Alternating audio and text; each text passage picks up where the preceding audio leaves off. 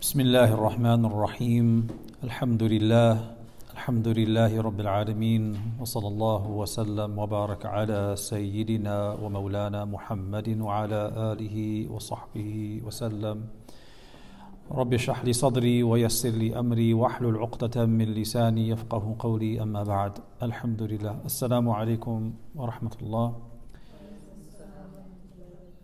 Alhamdulillah, it seems like it's been a while because of our slightly adjusted schedule for the last few classes. And now we're back to our normal schedule. And I want to simply do a brief review mentioning what we covered, starting from page 61. As I mentioned before, this book is not what we would call kitab dirasi, or a textbook that is used for formal study. It's a book that is used for benefiting, for inspiration, but it's not a formal textbook. So it flows in a very particular way. And we began this chapter that started on page 61 some time ago. And the title of this chapter is the ethereal realities in the physical attributes of the Prophet sallallahu alaihi wasallam.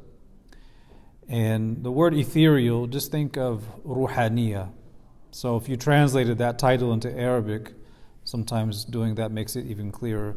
You would say that al-haqa'iq al-ruhiyya fi al-shama'il al-mustafawiyya, something like that, a nice rhyming title. Basically, the author is drawing a connection between the shama'il, as in the physical features of Rasulullah sallallahu alaihi wasallam, and certain spiritual realities connected to them. And those spiritual realities are basically khasa'is. They are unique things Allah gave to the Prophet sallallahu alaihi wasallam that indicate his rank and his nobility. And one of the beautiful things about studying the shama'il and the khasa'is is that its study affirms tawheed. The study of the person of the Prophet sallallahu alaihi wasallam, his shama'il, his khasa'is, his unique qualities, these things affirm tawheed, because as you study them, you're studying them as things that Allah gave him, right? These are not things independently acquired. These are all things bestowed, because everything about the Prophet ﷺ in his shama'il, his khasa'is, they're all wahbi, they're all bestowed by Allah Ta'ala. So the study of this is the study of what Allah gave him. So we are affirming these are from the mawahib, or the divine gifts given to him. One of the famous books that combines between seerah and shama'il and khasa'is, one of the famous books is the work of Imam al-Qastalani, titled Al-Mawahib al-Ladunniya. So he uses that word from mawahib, from wahab, the divine bestowals, what Allah gave his beloved sallallahu alaihi wasallam. So page 61 begins this chapter on the ethereal realities in the physical attributes of the Prophet sallallahu alaihi wasallam. So after talking about how the prophets are leaders of mankind in the hierarchy of human beings, they stand at the top, he then talks about the characteristics of the prophets in plural and how they are distinct from other human beings. After that, he goes into certain specific aspects of the shama'il and how those physical qualities point to certain meanings. So the height of the Prophet ﷺ. We talked about the uniqueness of the blessed face of the Prophet ﷺ. We talked about the eyes and the eyesight of the Prophet ﷺ and the uniqueness in that, followed by the hearing and then the arms, and I believe we kept going. We talked about the touch, the uniqueness of the touch of the Prophet ﷺ, and how that touch was a means of removing illness. It was a means of instilling yaqeen into the hearts of people.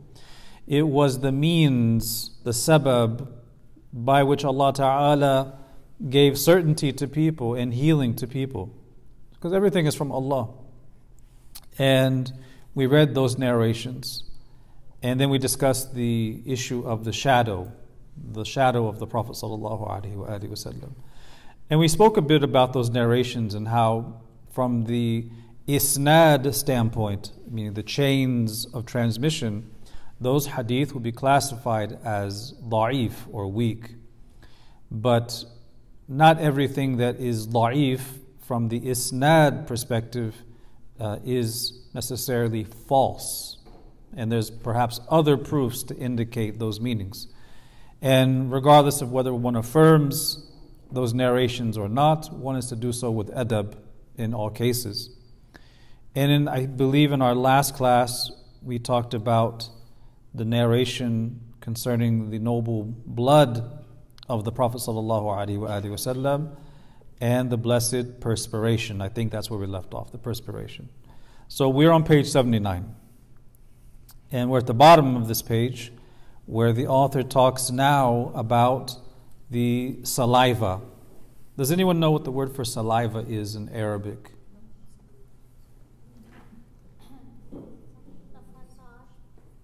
Saliva. The word in Arabic for saliva is riq. Riq. Yeah. So riq is the word. Or that. Yeah. Lu'ab or riq. So he says here, everything that came from his presence was a cure for anyone who took it at that moment and in that state. If it was saliva, then it was a cure for every illness. So you have to understand, this is the saliva. Everything that is a part of the Prophet ﷺ is tahir. It's pure. And it has barakah. And with Allah's permission, it has the means of healing. And you understand the saliva is produced in the mouth, and it facilitates speech. It facilitates swallowing.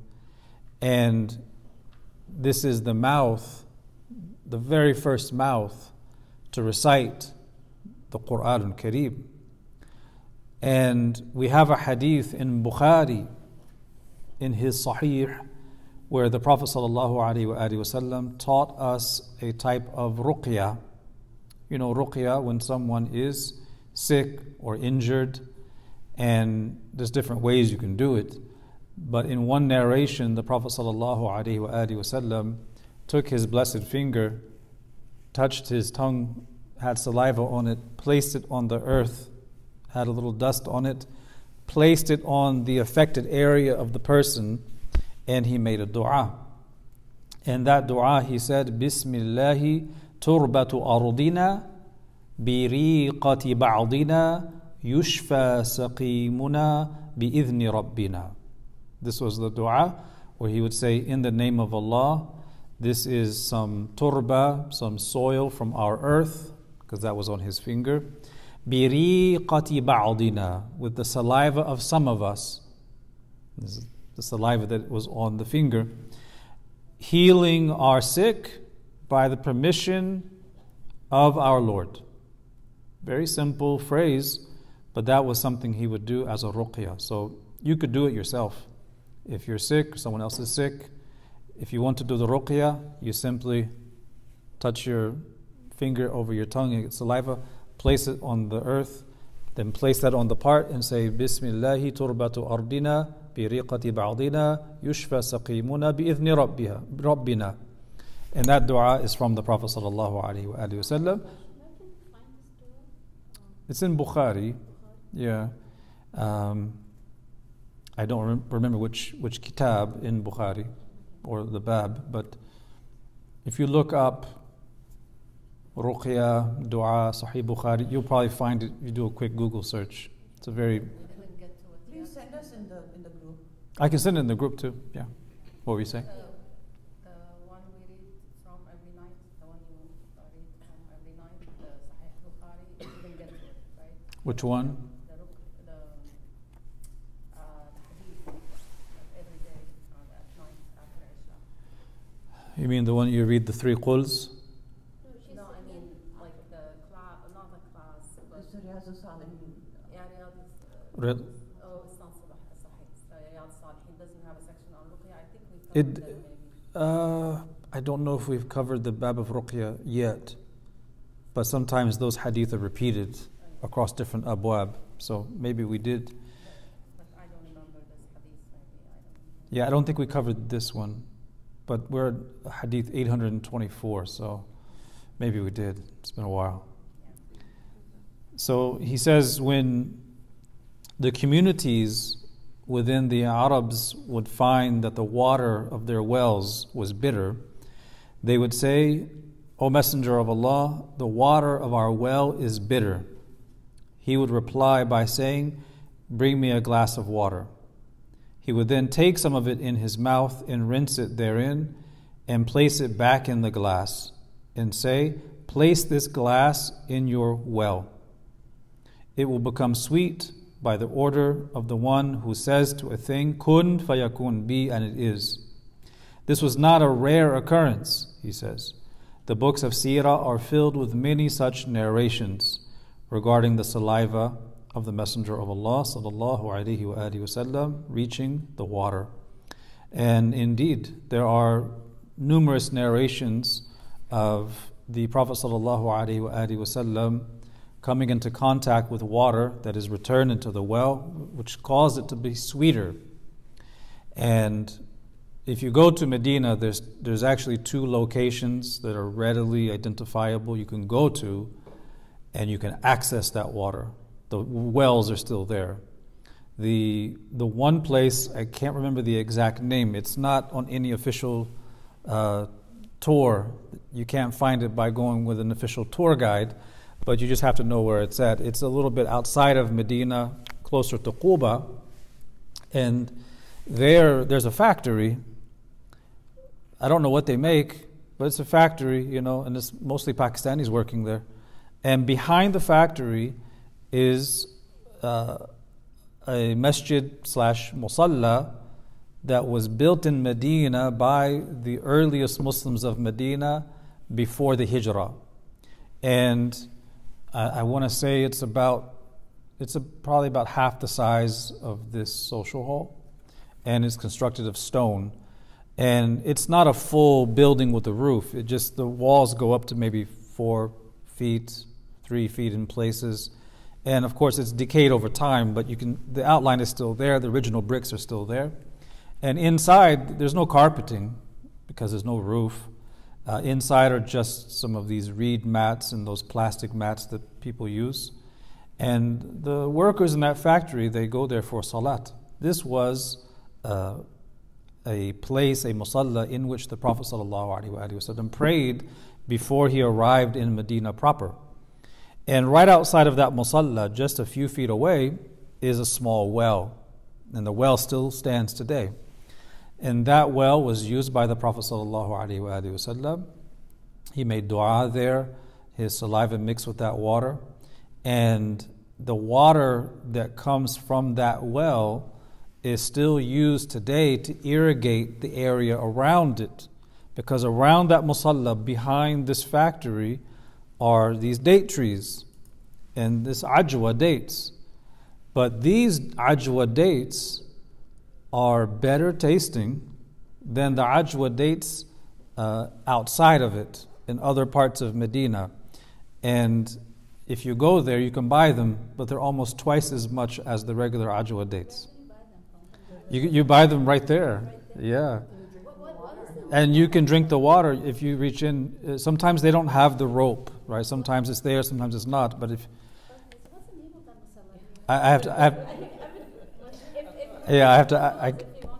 I can't remember the exact name, but I can get it. I can get it. We went to one, but it wasn't.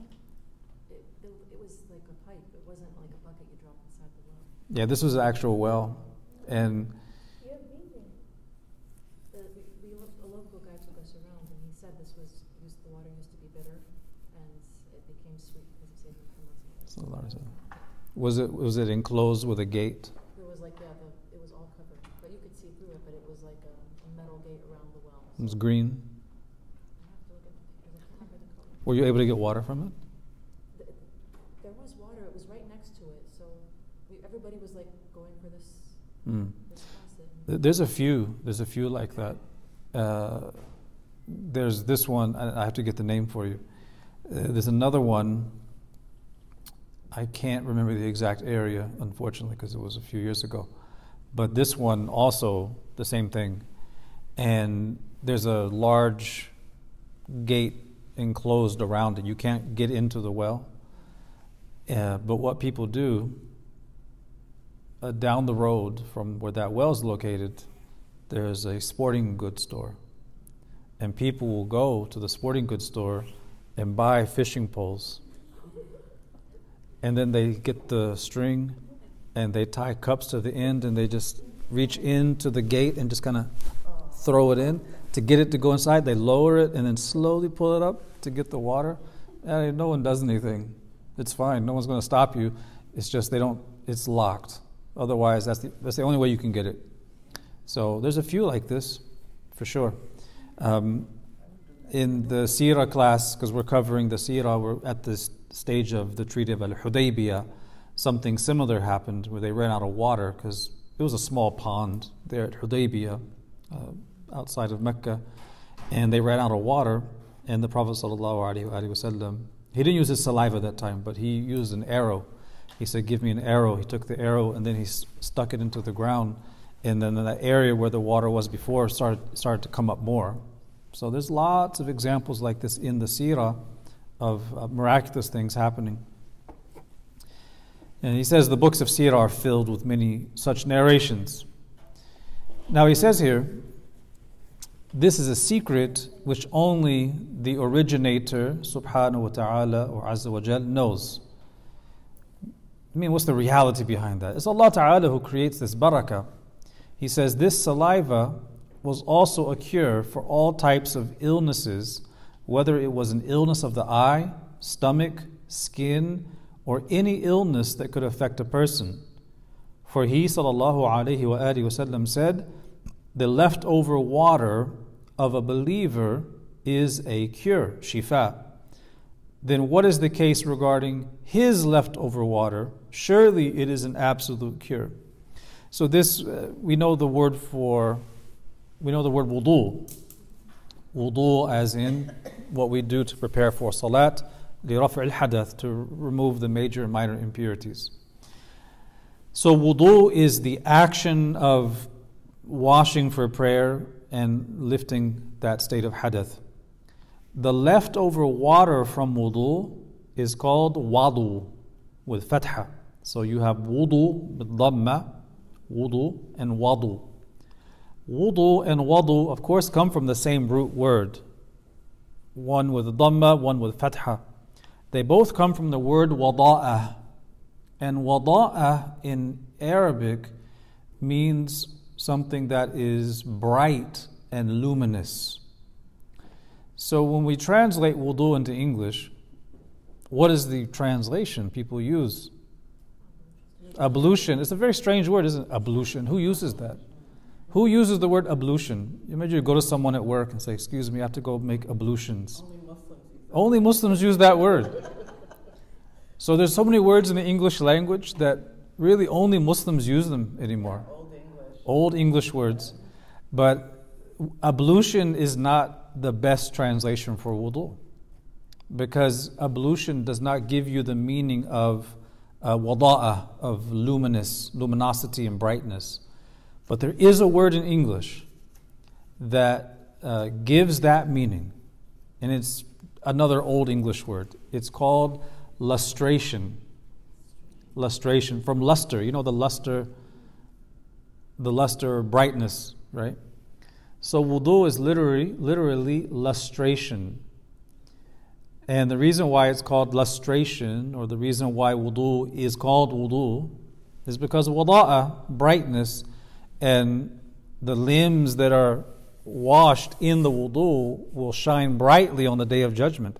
It's one of the ways the Prophet ﷺ recognizes his ummah, which is a great lesson for those who don't pray.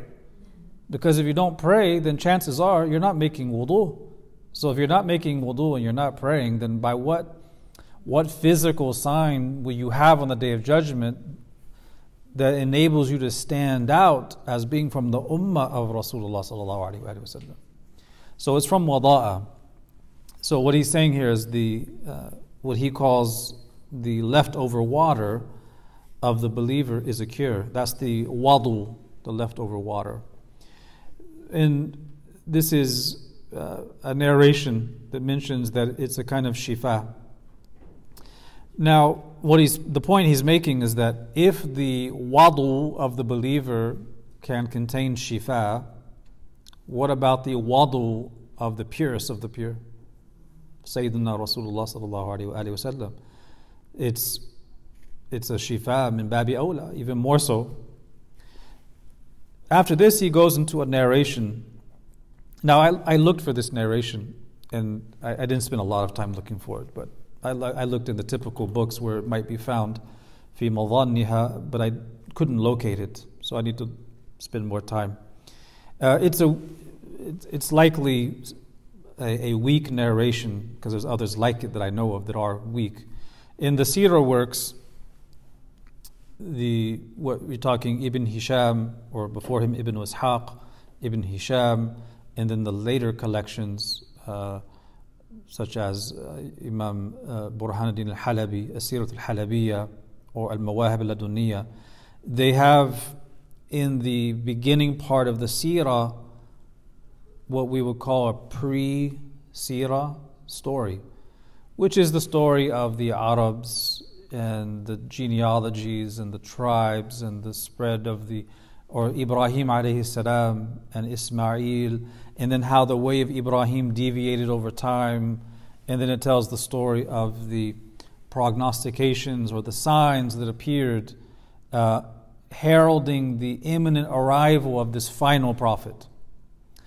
And after that it tells the story of Abdullah and Amina and the conception of the Prophet ﷺ, and then the signs that accompanied her pregnancy, and then the signs that were there shortly before the birth, during the childbirth itself, and after the birth, right, immediately after. There's so many narrations like this. And within those narrations, there are a few that talk about certain signs in the horizons.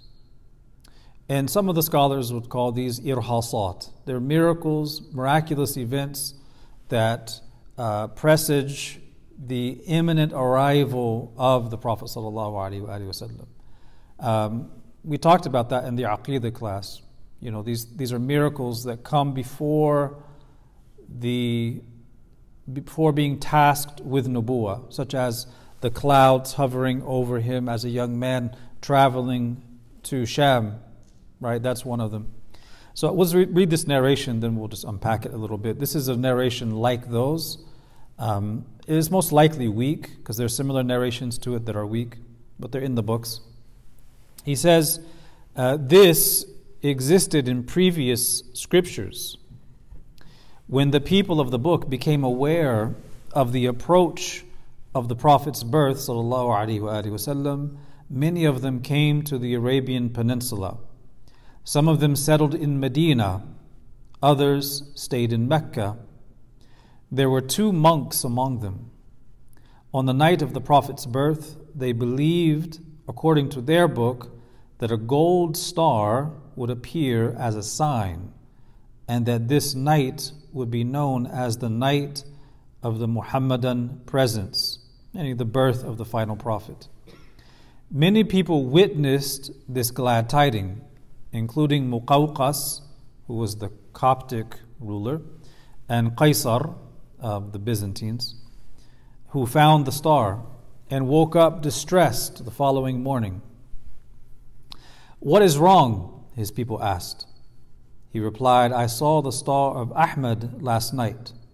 And by the way, these narrations, despite their weakness, they almost all come through Ka'b al-Ahbar, who was a Jewish man who converted to Islam.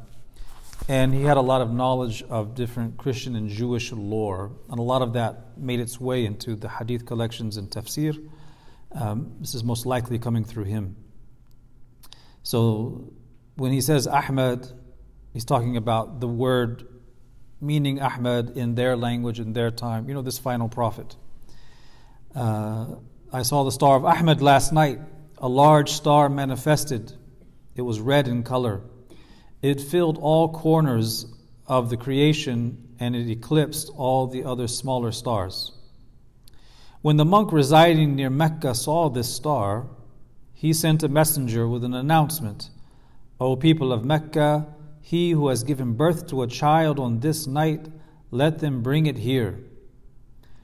Sayyidina Abdul Muttalib went to him, and when he saw him and recognized his attributes, he said to him, 'Be his father.' Sayyidina Abdul Muttalib asked, 'Father to whom?' The monk replied, 'To the child who has been sent by Allah to seal messengers.' So when he says father, it means paternal line, right? Because in Arabic you have ab, which can mean father, can mean uncle, paternal line, grandfather even, and then walid would be more like the actual biological father. 4 days later, and here's the shahid to the chapter. 4 days later, the eye of our master, the Messenger of Allah sallallahu alaihi wasallam, was afflicted. And what it means is there's a type of ailment that happens in Arabia. It happens in desert climates anywhere. And in Arabic they call it ramad. It's basically inflammation of the eye due to microscopic sand particles getting in there. It's very common in desert environments. So the custom of the people of Mecca was that when one's eye was afflicted, they would go to a monk. So they took the Prophet ﷺ to him, and he said, his medicine is with him. They asked, and how is that? He replied, take his saliva and place it in his eye. And they take the saliva from the mouth, place it in the eye, and they did that, and he was cured. So this is the narration. Now, without going too deep into it, because this is, we would classify this as a da'if narration. So it's in the books, and you derive from it what you will. What we do know is that there's very interesting planetary coincidences, if you will, although there's no real coincidence. There's interesting planetary things that happened in different times in history. So you have the Uranus-Neptune conjunction when the two planets are lined up. And, in the pre-modern world, people track these things, right? Because they're very observant of the position of the stars and the movement of the planets. And when Uranus and Neptune align, they call that the Uranus-Neptune conjunction. This has occurred in different periods of history. It is recorded to have occurred around the time of the birth of Prophet Isa alayhi salam and Prophet Yahya alayhi salam.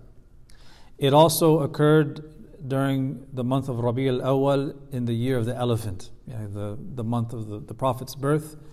And then it happened again in the period of the Hijrah, right around the time of the Hijrah. And take it for what it is, right? We're not talking about astrology or predicting the future. We're just talking about interesting coincidences or conjunctions between different events. That's noted in the books of Sirah, and something they noticed. So we have similar things like that.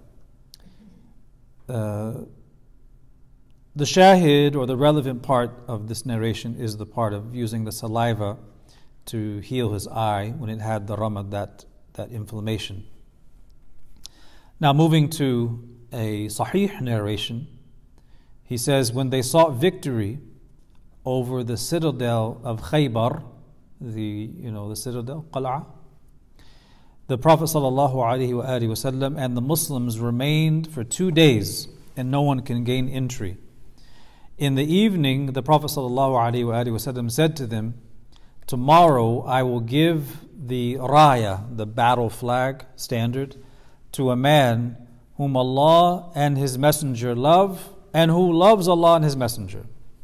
You can imagine being among them and hearing this from him. You have to wait until the next day to see who's going to get the battle flag.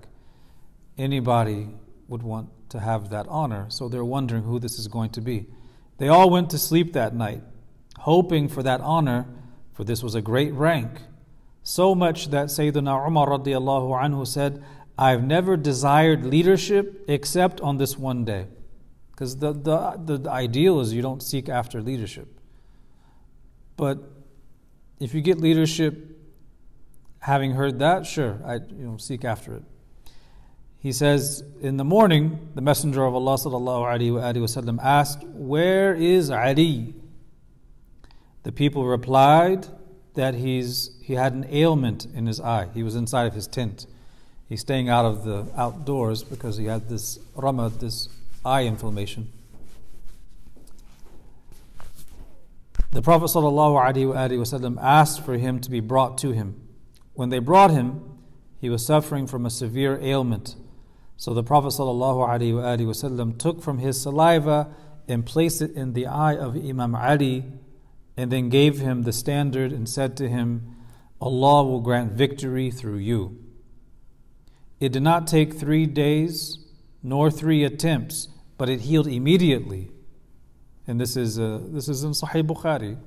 So he had the eye ailment, he receives the battle flag, and he's identified in front of those hundreds of soldiers.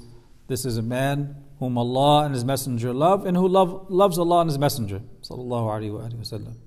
He gets the saliva placed in his eye, and it heals up immediately. And he says here, how many illnesses have been cured by the touch of his palm, and how many will there be till the day of judgment? For this is not limited to his time. So this is the khasa'is of the saliva. He adds that this was also used to purify breath. It has been related that a woman once sent her 4 daughters to the Messenger of Allah sallallahu alaihi wasallam to perfume their mouths with his saliva. They went to the Messenger sallallahu alaihi wasallam while he was eating qadid. Qadid is like beef jerky or camel jerky. It's dried meat. He gave one of them a piece of meat which he had placed in his mouth, and told her to share it with the others. They had the purest and most fragrant mouths from the women of Medina. So these young ladies, they want to have fragrant breath, and they sought that. And because he chewed from the qadid and it has some of his saliva in it, he gave it to her and she distributed it and ate it. And they had, as he said, the most fragrant mouths from the women of Medina. So another instance. Likewise, when Sayyidah Fatima alayha salam was busy, she would take Imam Hassan and Hussein and leave them in the presence of the Prophet sallallahu alaihi wasallam when they were young. Whenever they became hungry, the Prophet sallallahu alaihi wasallam would give them his tongue to suck upon. They were then satiated by the command of Allah. This was not a rare occurrence, it happened many times. So this is the end of the section on the saliva. Now this last narration I want to comment on a little bit, because you have this concept that I've spoken about a few times, your cognitive frames or your frame of reference.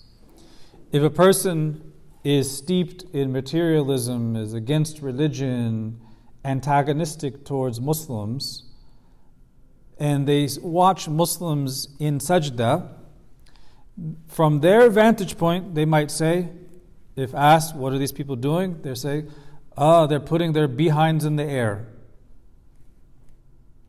They're in sajda. They're putting their behinds in the air. From their vantage point, that's what they see. They don't see that it's actually sajda, prostrating to Allah Ta'ala. So oftentimes people read narrations and they're reading them through their own frame of reference. And people sometimes have, if they don't have perverted minds, their minds are only associating with things that are unbecoming. So when they read the narration, they get the wrong idea. Let's read it again. Whenever they became hungry, the Prophet ﷺ would give them his tongue to suck upon. Someone reads that phrase, what are they going to think? Gross. They're going to think, what is this? Right? So how do you explain it? Okay, you know infants. Infants have this instinct to suckle from the breast. And when they're put to the breast, they latch on. If you put the child in the infancy stage, when they're hungry, even towards your nose, they'll latch onto your nose, right? It's their instinct. So this narration is describing a time when they were lacking food. So Sayyidah Fatima alayha salam, she is breastfeeding, but she doesn't have a lot of food. So she's tending to certain household duties and chores, and the young Hassan and Hussein are with him. So the giving of the tongue is not what people would think. The giving of the tongue would be the equivalent of sticking the tip out like this to suckle upon just in that moment, as their instinct would be to suckle. And it's momentarily, and just from the barakah of the saliva being transmitted, then the hunger goes away. That's really it. In addition to that, there's also other things, right? There's the saliva mixing with their saliva. It's more than just being full, right? They're receiving from the Prophet ﷺ. So that's how you would explain it. Is it hadith da'if, this one too? No, it's a sound hadith. Yeah, it's sound. This is the problem: is because people are they read it through the lenses of the modern mind. They immediately jump to the worst possible thought. That's not the case. So that's the end of this section. Now he concludes by mentioning some poetry. He says some scholars compose poetry on the unique attributes of the Prophet ﷺ, emphasizing his exalted rank among all others. There's more than 10. There's 10 things here, but there's more than 10. But this is a summary. It says, our Prophet ﷺ was distinguished with 10 attributes. He never emitted emissions, and ihtilam. Some of these we'll cover. And he did not have a shadow. We talked about that. The earth would swallow what would emerge from him, and the fadalat, and relieving himself. And the fly was forbidden to land on him. His eyes would sleep, but not his heart. Behind him he would see just as in front. We talked about those. He would never yawn, and that was the 7th. We'll talk about that in the next section. He was born makhtun, circumcised, which is that which follows. Animals knew him when he rode them, that's coming. They would rush to him and would not flee. His sitting would be higher than the sitting of others. Allah's blessings upon him in the morning and the eve. So just a short basic summary of some of the khasa'is. All right. So in our previous class, we talked about the uniqueness of the noble blood of the Prophet ﷺ, and we spoke about the hadith regarding his hijama and Abdullah bin Zubayr. And I made a comment. I said, this is from his khasa'is, him and him alone. If you were to do this to anybody else, that would be gross, right? So we have to be very careful with these narrations.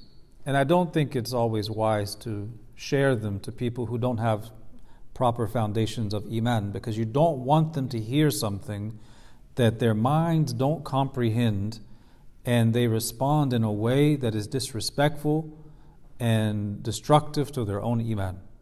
So you have to be careful here. So in a public setting, I wouldn't necessarily read these narrations. You understand?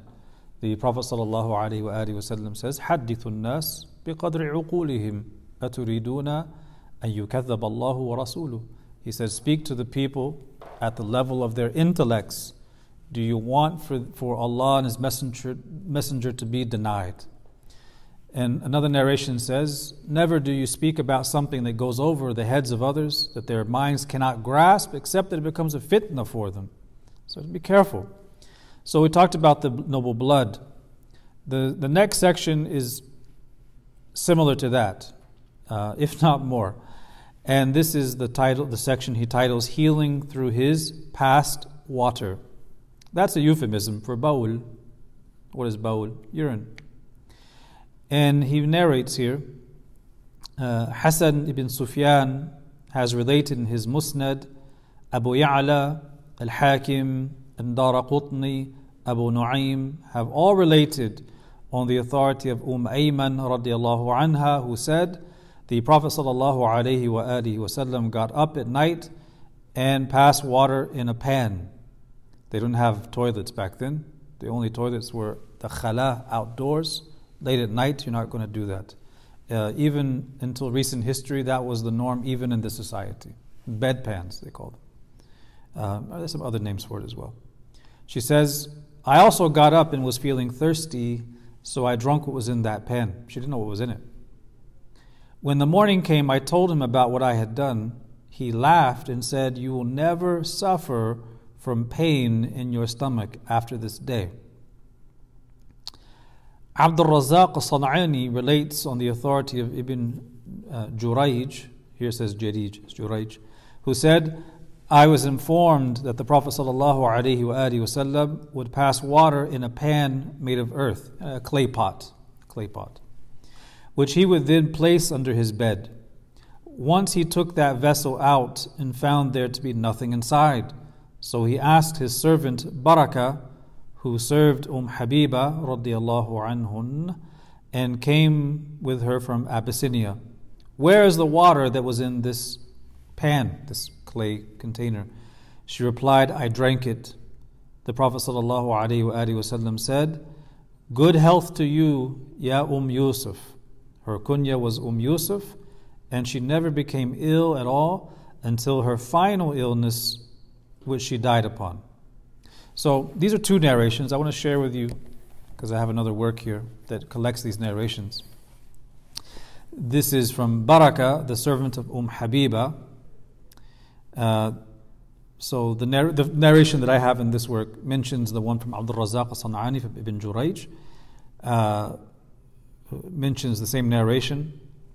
This is also recorded by Abu Dawood and An-Nasa'i, and Imam al-Suyuti mentions that it was cited by al-Hafidh ibn Abdul Barr and Al-Isti'ab. And we have the narration from Ayman that we just cited as well, also recorded by Imam al-Tabarani, and we read that narration. So Al-Hafidh ibn Hajar al-Asqalani, he mentions that these were two separate incidents. There's the incident of Ayman and the incident of Baraka, who was this servant. So you have two people here.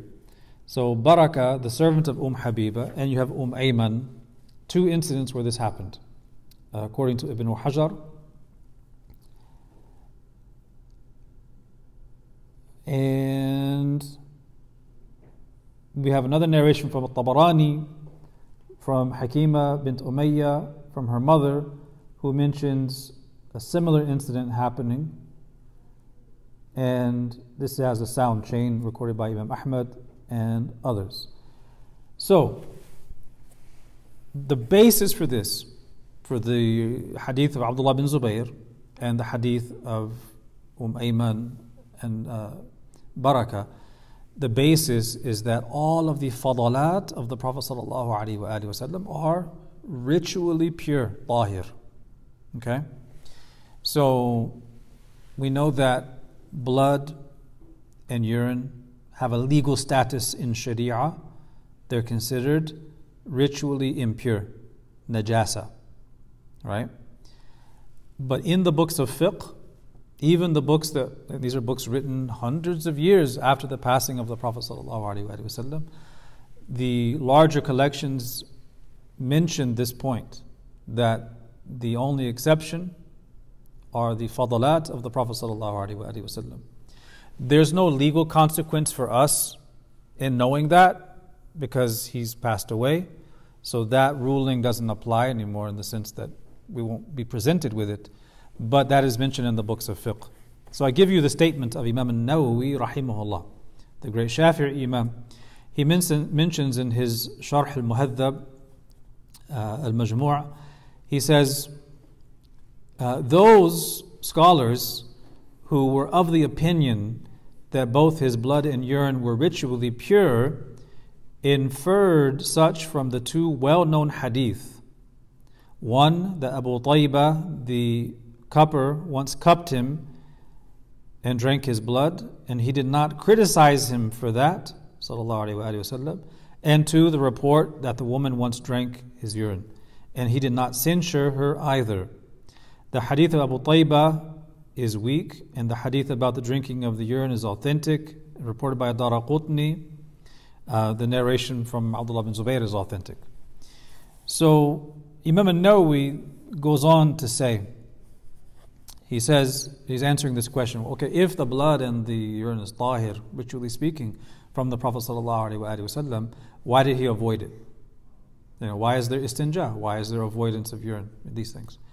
So he's answering that question. He responds by saying that it was based on one of istihbab, recommendation for in particular to the Prophet ﷺ. So then,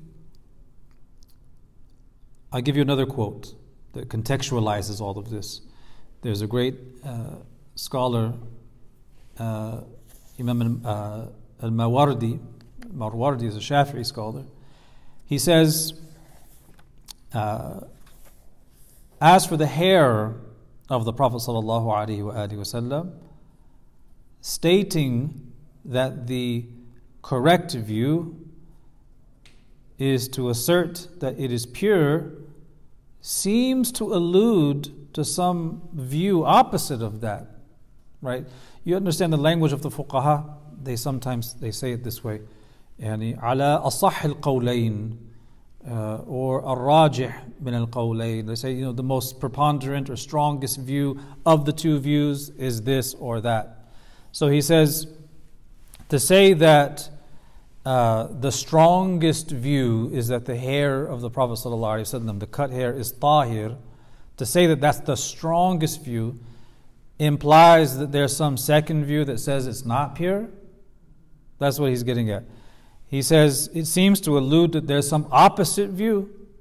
And he says, وَنَعُوذُ بِاللَّهِ مِنْ هَذَا الْوَجْهِ يعني فِيهِ وَجْهَانِ. They say, one view says tahir, one view says not tahir. He says, أَعُوذُ بِاللَّهِ مِنْ هَذَا الْوَجْهِ.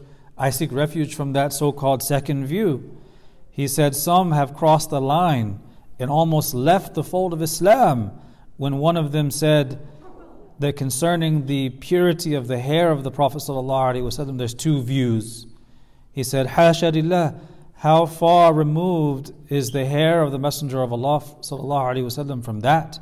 How could someone say this when it's been stated that even his fadalat are pure, meaning al-bawl, these things, not to mention his noble hair.